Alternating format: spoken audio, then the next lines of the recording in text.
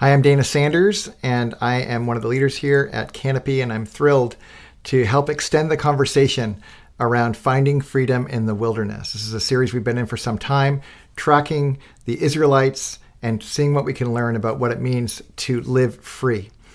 It turns out that when God led his people into the wilderness, he actually gave them a whole new set of rhythms that were specifically designed to help them live free in the wilderness. And these rhythms were things like Sabbath and feast days and Jubilee and tithing and other practices that were reforming them from slaves into free citizens of the kingdom of God. And in a like way, Jesus, before he really began his ministry, he was around 30 years old, we think, when he started his ministry on earth, right after his baptism by John the Baptist, Jesus also went into the wilderness. And we're going to look at that just a little bit today and see what we can learn. It turns out that in that process of Jesus going into the wilderness, he modeled for us some additional rhythms and practices specifically designed to live free in God's kingdom. And there are at least 4 experiences that his Father, the Heavenly Father, seemed to want Jesus to have when he was in the wilderness. And here they are. First of all, just before he went in the wilderness, he wanted him to be baptized, to declare to the planet whose he was. Second, he was in the wilderness for 40 days. And that number 40 is very significant throughout Scripture. In fact, if you think of the 40 days of the ark in the flood with Noah, the 40 years that Moses fled and lived in Midian, the 40 years that Israel wandered in the desert, the 40 days that Jesus remained after he died on the cross and rose again. He was on earth for 40 days before he ascended into heaven. And the reason that number 40 is so significant is consistently it is used as a signal or a tell that what relates to 40 is a way of testing whoever is having the 40 experience and to purify the person or people who are having that 40 experience. So that was the second thing that he wanted for his son. The third thing is he wanted to have Jesus be tested by the devil. He wanted Jesus to see his enemy and come through okay, to know that his Father was enough. And that, of course, leads to the fourth thing, which the Heavenly Father of Jesus wanted Jesus himself to experience a witness to the Father, not witness, but witness, where he would be so loved, so beloved, would know it so deeply that that would be sufficient, even more sufficient than anything else he might need. Now, the way he got close to the Father to have that experience of involved 3 primary sets of habits. And that's what we're going to talk about today, these habits. These were sustaining practices that he used his body to access so that he could somehow gain a closer proximity to the Father. And these were the 3 habits. The first one was prayer. He wanted proximity to the Father so that Jesus could be empowered to obey everything that his Father told him. This kind of anchored and seared on his heart the critical nature of being close to his dad in order to be empowered to be like his dad. And prayer was instrumental to that. And the second thing was fasting. Jesus did not eat in that entire 40-day window. And as a result, even when his body was craving things that it wanted to naturally have, he deprived himself, chose not to have access to it, and experienced complete dependence on the Father. And the third practice or habit that he did in the wilderness was solitude and silence. There's kind of a combo of the two. They always go together. And this was this experience deep in his heart of being the beloved, being enough. That was sufficient for him to know deep in his guts that even if he was all by himself and was completely alone, that he was never lonely, but he experienced solitude with the Father. Now, these spiritual formation habits or disciplines were what Jesus needed to be able to become Father-like. It's kind of weird to say it that way because we're so used to the language of we want to become Christ-like. But just notice, we are becoming Christ-like as Christ was becoming Father-like. Even when Jesus was leaving this earth and his last great commission, this is what he said in Matthew 28. I have it here, one second. He said, I said Matthew 28. Yes, here it is.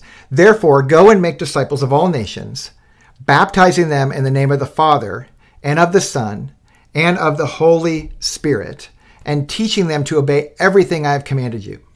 And surely I am with you always to the very end of the age.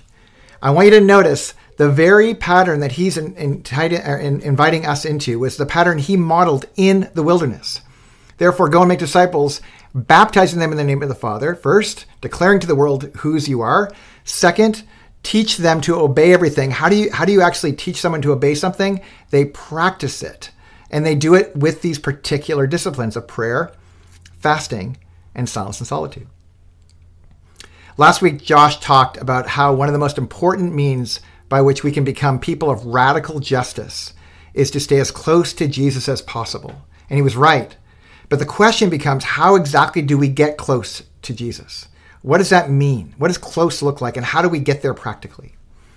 What Jesus did to get close to the Father is the means by which we get close to him. So thus, the same intentions the Father had for Jesus are the same intentions that Jesus has for us too. He wants us to be baptized and declare to the world that we are Jesus' people. He wants us to go through a long extended period of purification and of refining and testing, the metaphorical 40 days. He wants us to see the enemy that we're up against and to experience the testing of the devil, which I'm going to call for the rest of our time together, discomfort. And the fourth thing is he wants us to experience a witness with Jesus through these habits that he modeled for us, these disciplines. By the way, these disciplines are how we become disciples. That's why they're called disciplines. They're not something that we want to resist. They're something we want to embrace. And habits are super practical. When you're learning them, though, they're also super uncomfortable. Like playing the piano when you have to use two different hands doing two different things. It's uncomfortable to learn that until you take them on and they become part of you. Once they become part of you, then it becomes pure freedom to play the piano or to live with a sense of proximity to Jesus. But there's another thing about habits that are really interesting. Most people don't crave the habit part, the practicing of the piano. Most people crave the results that they get when they've mastered the piano. And let me give you a quick example of this. I was once front row at a U2 concert. I've gone to several U2 concerts in my life. I'm a bit of a fan. And in this concert, I've sat in every seat I can think of in most big venues, like way in the back, on the side, all of it. But at this particular show, I was front row. And Bono was like about as close as you are right now, like just right within grasp.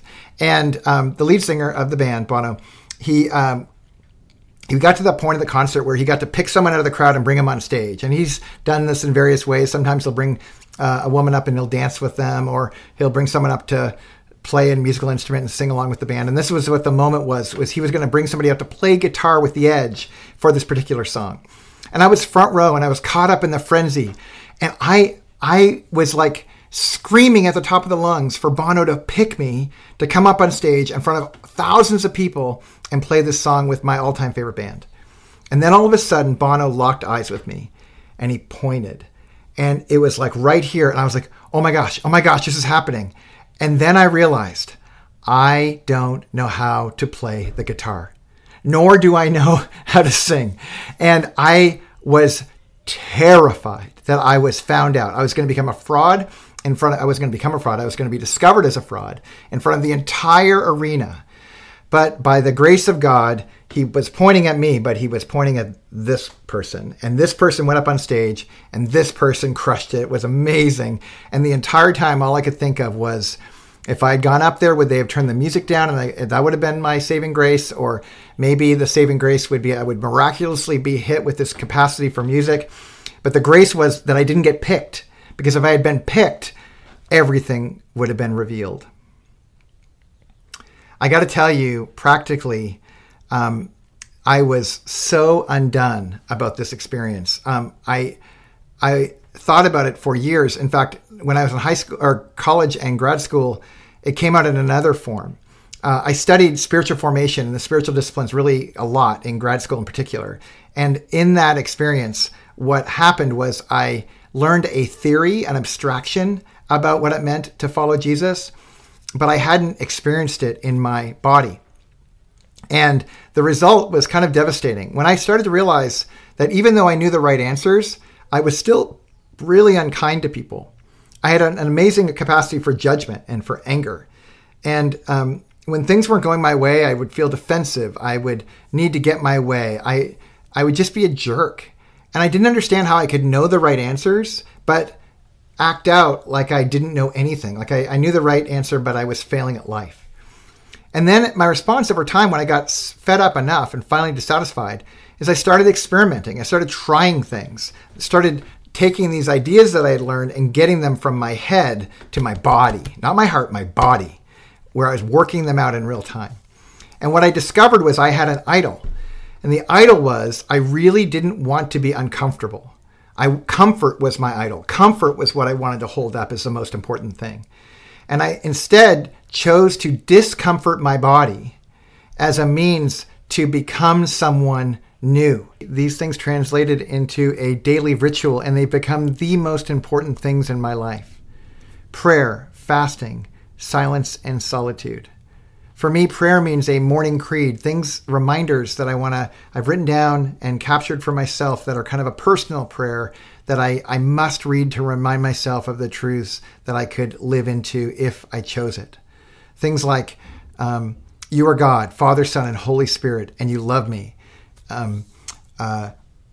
Humility and gratitude are my only responses. These are the kinds of things that are in my creed. Reading the Bible every single day. I've even learned how to, I'm doing these breathing techniques where I will breathe in and out for a long period of time and then hold my breath. And while I'm holding my breath, I get to pray for my friends and my enemies and people. You're both. I love you people. I pray for you every single day. I didn't used to do that. But I slowly started adding these little habits around prayer, and now all of a sudden they become the lifeblood of my existence. And not just prayer, fasting too. I think about what started as kind of an effort around food intake with intermittent fasting and time-restricted eating has turned into a spiritual discipline where not only do I take some kind of fasting every single day and have for over 500 days now. Once a month, I do a 36-hour fast. And honestly, I used to be terrified of fasting. And I would deeply have anxiety about Seek Week and things like that at Canopy because I didn't think I had the capacity to fast. And now what I've discovered is not only have I grown in my capacity, but I'm now experiencing in moments when I'm really hungry, I've wired and mapped that experience to how much I'm desperate to need God. And I'm invited into a whole different level of experience of God through fasting, where now fasting is almost like feasting. And then silence and solitude, where normally I have a long history of feeling radical loneliness, and it's not lonely anymore. I'm experiencing the witness by which Jesus talked about, where God is as close as the air is to my cheeks. I can feel him. And there's something about practicing intentional presence that has opened up a whole new existence of life, where I'm actually able to obey God's commands. There's other bonuses too. Things like, might be silly to you, but I voluntarily drink less alcohol. I don't allow or even want a phone in my bed. I also began to notice my sin way more than I used to notice it, and I confess it sooner. I wake up with purpose. I'm not in an existential angst when I wake up. I'm learning to become free. All because I put my body where my mind was, where my ideas were, and I was willing to become uncomfortable in the middle of it. The point is simple. One of the greatest gifts God has given us is the ability to use our bodies to work out our salvation with fear and trembling. And friends, the stakes could not be higher. Consider the rich young ruler in Matthew 19. We all know the story. It's that story of the person who had done everything right but was still missing God.